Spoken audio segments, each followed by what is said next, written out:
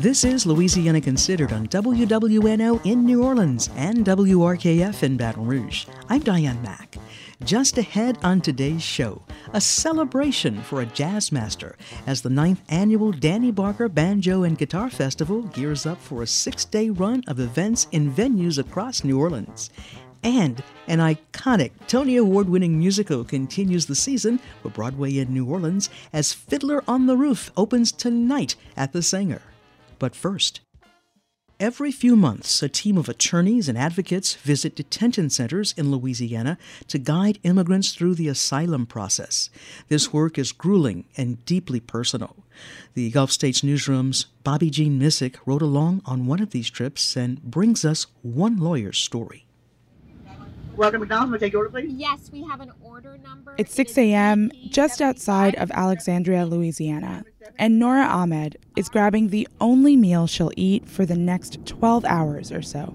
I don't eat. I don't go to the bathroom. I don't drink water because when you drink water, you have to go to the restroom. When you go to the restroom, you lose time. That time is for Ahmed, the legal director for the ACLU of Louisiana, and the rest of her team to meet with dozens, sometimes hundreds of immigrants being detained at Wynn Correctional Center. In 1,000 feet, turn left onto Alexandria Mill Drive. It's a former private prison nestled deep in the Kisatchie Forest.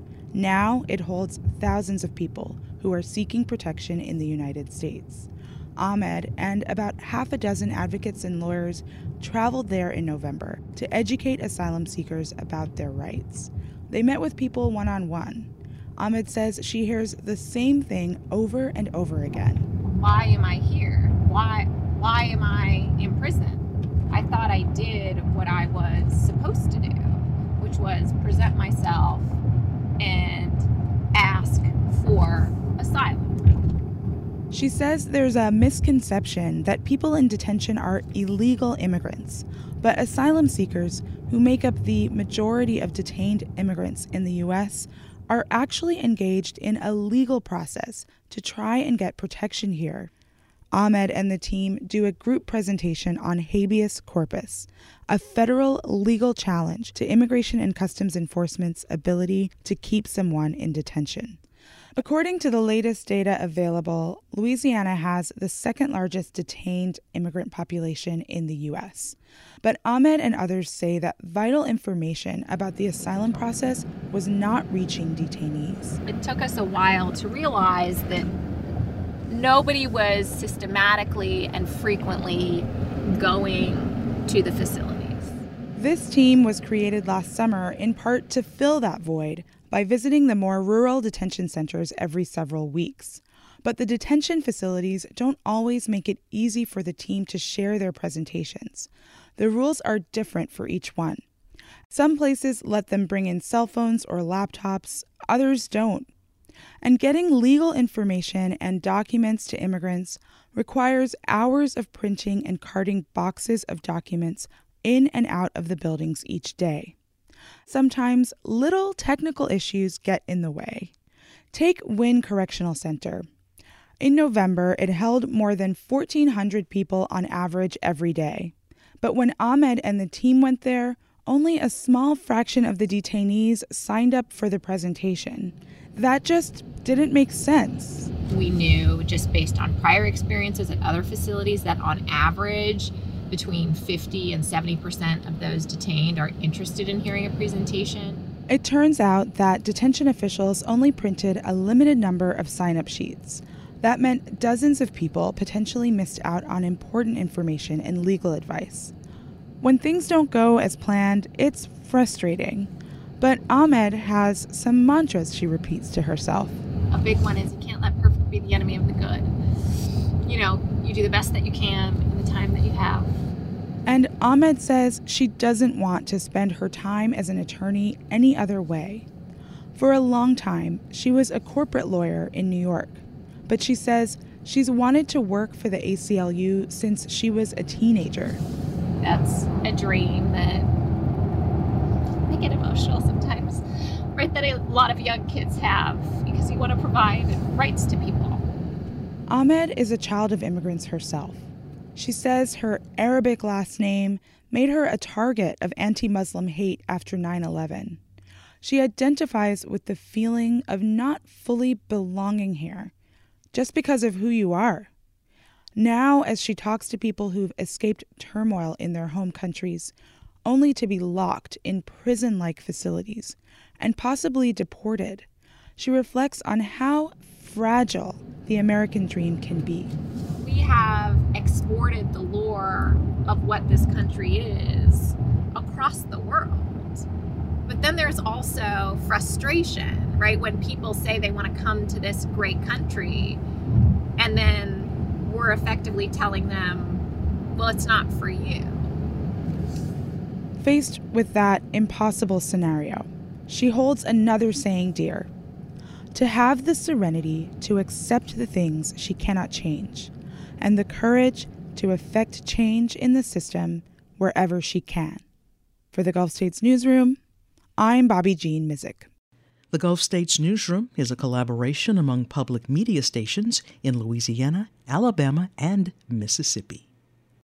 Matchmaker, matchmaker, make me a match. Fiddler on the Roof is coming to the Sanger. That's right, the Tony Award-winning musical about a Jewish community towing the line of tradition and cultural change while the threat of Russian invasion looms in the background, opens tonight, February 28th in New Orleans.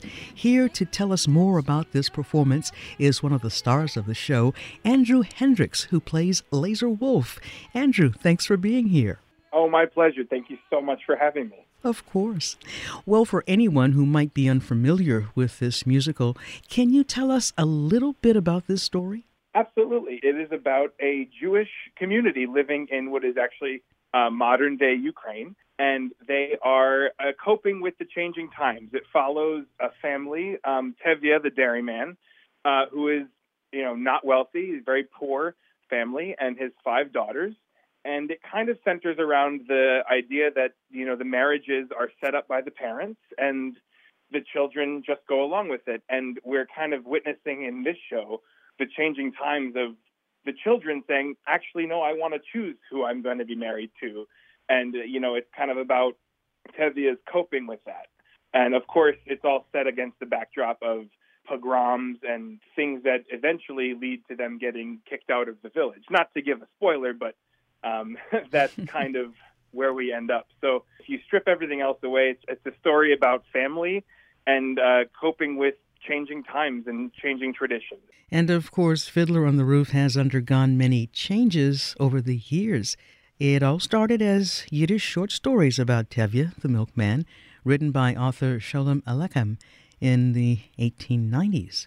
But since then, it's become a musical, a movie, taking on many different renditions. Tell us about this version of Fiddler. How is it different from and similar to some of the more traditional versions of the show? This production is a really fresh and exciting take on the show. It's been kind of reimagined by our director, Bartlett Sher, who is an absolute genius, and by our choreographer, Hofesh Schechter, who kind of took the original classic Jerome Robbins choreography, but put a really Israeli stamp on it because he is an Israeli choreographer, in the attempt of trying to make it actually feel a lot more authentic. So when the audience comes to see our production of Fiddler, they're going to get a production of Fiddler like they've never seen before. I think the choreography is actually the most brilliant part of this show. It's exciting. It almost feels like it's gravity-defying. I am not one of the dancers in our show, but I can say that it is a thrill for me, even after doing the show over 500 times, to watch our dancers do some of this choreography. You're going to see the stuff you've always expected to see, like the traditional wedding bottle dance, but you're also going to see a really cool, fresh take on it as well. Now, I understand that one of the performances you do will also offer a sign language interpreter. Tell us a bit more about that and why that is being offered. Well, it's actually something that we see pretty common. Sometimes at least, one performance a week will have ASL interpreters. And I just think it's really wonderful that this show can be accessible to everybody. The language of this show is so beautiful. And actually, just from a more personal standpoint, getting to be on stage and kind of out of the corner of my eye, seeing the show being I would say, performed by these ASL interpreters. I mean, they're not just kind of sitting there giving you an exact translation, but they are like really performing the show alongside us. So it's really thrilling for us as a cast to kind of see that happen. But also, it's really wonderful to know that the show is being made accessible for so many different people. We are speaking with Andrew Hendricks, who plays Laser Wolf in the Sanger's upcoming performance of Fiddler on the Roof. And speaking of your character, Laser Wolf, while certainly not a villain, he's certainly not a beloved character. What can you tell us about him, and what is it like to play this role? Yeah, I certainly wouldn't say villain. But remember how I said earlier that this show kind of really talks about the changing times and the changing traditions. Well, you know, in the traditional way, Laser Wolf would have been the ideal match for one of Tevia's daughters. As a poor family, Laser Wolf is the rich butcher in town. He's older, probably a bit smelly, but he is as ideal a match as one could hope for their child, because with a butcher, his daughter is never going to be hungry and is never going to want for much. But of course, what 16-year-old wants to be married off to a 50-something butcher? So in that way, he becomes kind of the unliked character in that, you know, I don't think he deserves it. He hasn't done anything wrong. He's just kind of doing what is tradition. But of course, we're rooting for Tzeitel to marry Motel the tailor, who is her young love, as opposed to the butcher. So that's where I get a bit of a raw deal. But I do get a wonderful production number, To Life, L'chaim, that I get to sing with Tevye and the whole band, or in the whole company on stage. It's one of those kind of rousing musical numbers in the show. So I get something fun out of it, too. Now, who else is involved in this production? Any other actors or directors New Orleanians might know about or should know about? The director, Bartlett Sher, is just about as iconic and incredible as they come. He does tons of Broadway revivals that get, you know, many years on tour. So audiences might have seen some of his other work through The Sanger. And, of course, our star, Jonathan Hashmoneh, who plays Tevye, is a native Israeli. He brings a wonderful authenticity to the role as well that I think American audiences will just eat up. He really knows the culture and the history, and he brings all that to the character in a way that's really beautiful. Now, as we've mentioned, the story of Fiddler on the Roof has been around for such a long time. The story of Tevye is over 100 years old. Why do you think this musical still holds up after all this time? We're living in a really good time to ask that question. Like I said earlier, our show actually takes place in modern-day Ukraine.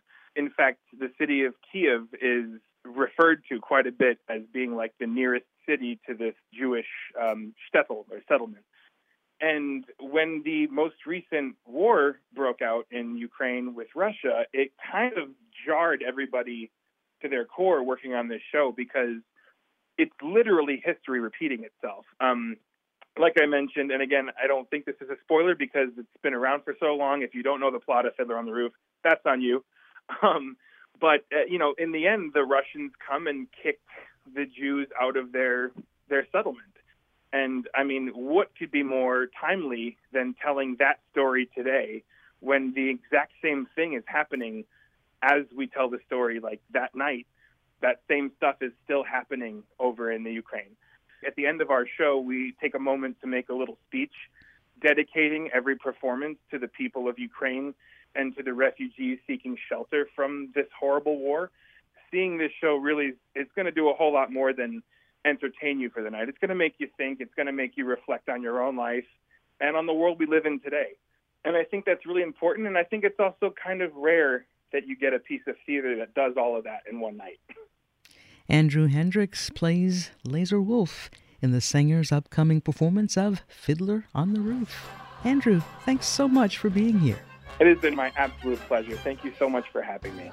The Sanger Theater and Broadway in New Orleans present Fiddler on the Roof. Performances run February 28th through March 5th. More info is online at BroadwayInNewOrleans.com. Tradition.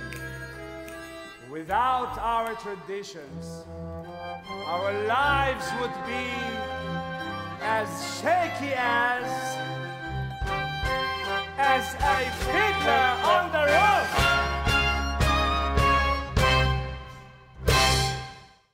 From WWNO in New Orleans and WRKF in Baton Rouge, this is Louisiana Considered. I'm Diane Mack. A celebration of the 70-year-plus career of the late, great NEA jazz master Danny Barker gets underway as the 9th annual Danny Barker Banjo and Guitar Festival kicks off a 6-day run in venues across New Orleans next week. Acclaimed guitarist and festival founder Detroit Brooks and renowned traditional jazz banjoist Seva Vinay are here with details. Welcome to Louisiana Considered. Yeah, thank you. Thank you. There is always a lot of excitement around this festival, and it gets bigger and better every year. Can you take us back to 2014 when you decided to honor Danny Barker with the festival? Well, this was all started because of Danny's contribution. And we used to do a, what you would call a guitar extravaganza, where it was all guitar players. And as we went on through the years, we decided that we wanted to expand it into a festival, and the name Danny Barker came up as the headliner. And I see you both brought a banjo and a guitar. Would you kind of play us into this interview so that we can get a taste for the festival? We would love to, and we'll start off with a song that Danny loved, When You're Smiling. When you're smiling, when you're smiling, the whole world smiles with you. When you're laughing, keep on laughing, and the sun will come shining through. But when you're crying, it brings on the rain. So stop your crying and be happy again. When you're smiling, when you're smiling, the whole world will smile with you. When you're smiling. Yes, indeed. Always a reason to smile when we're talking about this festival. Tell us about the career of this extraordinary New Orleans musician. He spent years in New York in the 30s playing guitar and banjo with many top jazz artists over his long career. Seva? Personally, I think Danny Barker should be taught in every school in the nation. When you study Danny Barker, you're studying the entire history of jazz from its pre-jazz origins in the brass band tradition here in New Orleans, of which he was a part of the Barberin family, who were a very large part of that culture. And his career overlapped with working with Jelly Roll Morton, Louis Armstrong, Sidney Bechet, later Cab Calloway, Charlie Parker, Dexter Gordon, later still Wynton Marsalis and the Dirty Dozen Brass Band, and so many other people that are currently stars were mentored by him. The importance of Danny to me was that he had the same opportunity as all of the people that you named, but he chose to come back to New Orleans and spend the remaining of his life and his talents with the youth of New Orleans. That's what makes this festival so great. Let's talk more about that. This was back in the 1960s when he returned, and he paid special attention to the city's brass band tradition. He revived it, yes, because it was on its way out. Like a lot of things, and Danny saw that. He came back and he spent a lot of time with Dr. Michael White, Greg Stafford, Lucien Barberin. He saw these kids, and he took them, and Leroy Jones, he started his own thing with the Fairview Baptist Church, and that's the reason we have what we have today, the music. And that's the Fairview Baptist Church marching band. And we're certainly grateful to this day. Yes, indeed. Yes, indeed. Now, Detroit, how did you come to know Danny Barker? I was married into the family of the Cagnolettis, who Ernie Cagnoletti was a trumpet player, played with the Preservation Hall. And he and Danny were neighbors. My uncle would come home off of a tour. He would have parties at his house. And at the time, Leroy Jones, my sister Juanita, Mark, my brother, he would bring the band over by my uncle's house, and we would be playing. So Danny would come a lot of times and be Danny Barker, telling stories and, creating stories and stuff. And sometimes he would come out and talk with the band or, give me that guitar, and he played it on the guitar. And what about you, Seva? How did you come to know Danny Barker? Well, Danny Barker passed away in 1994, and I came to New Orleans for the first time in 1999.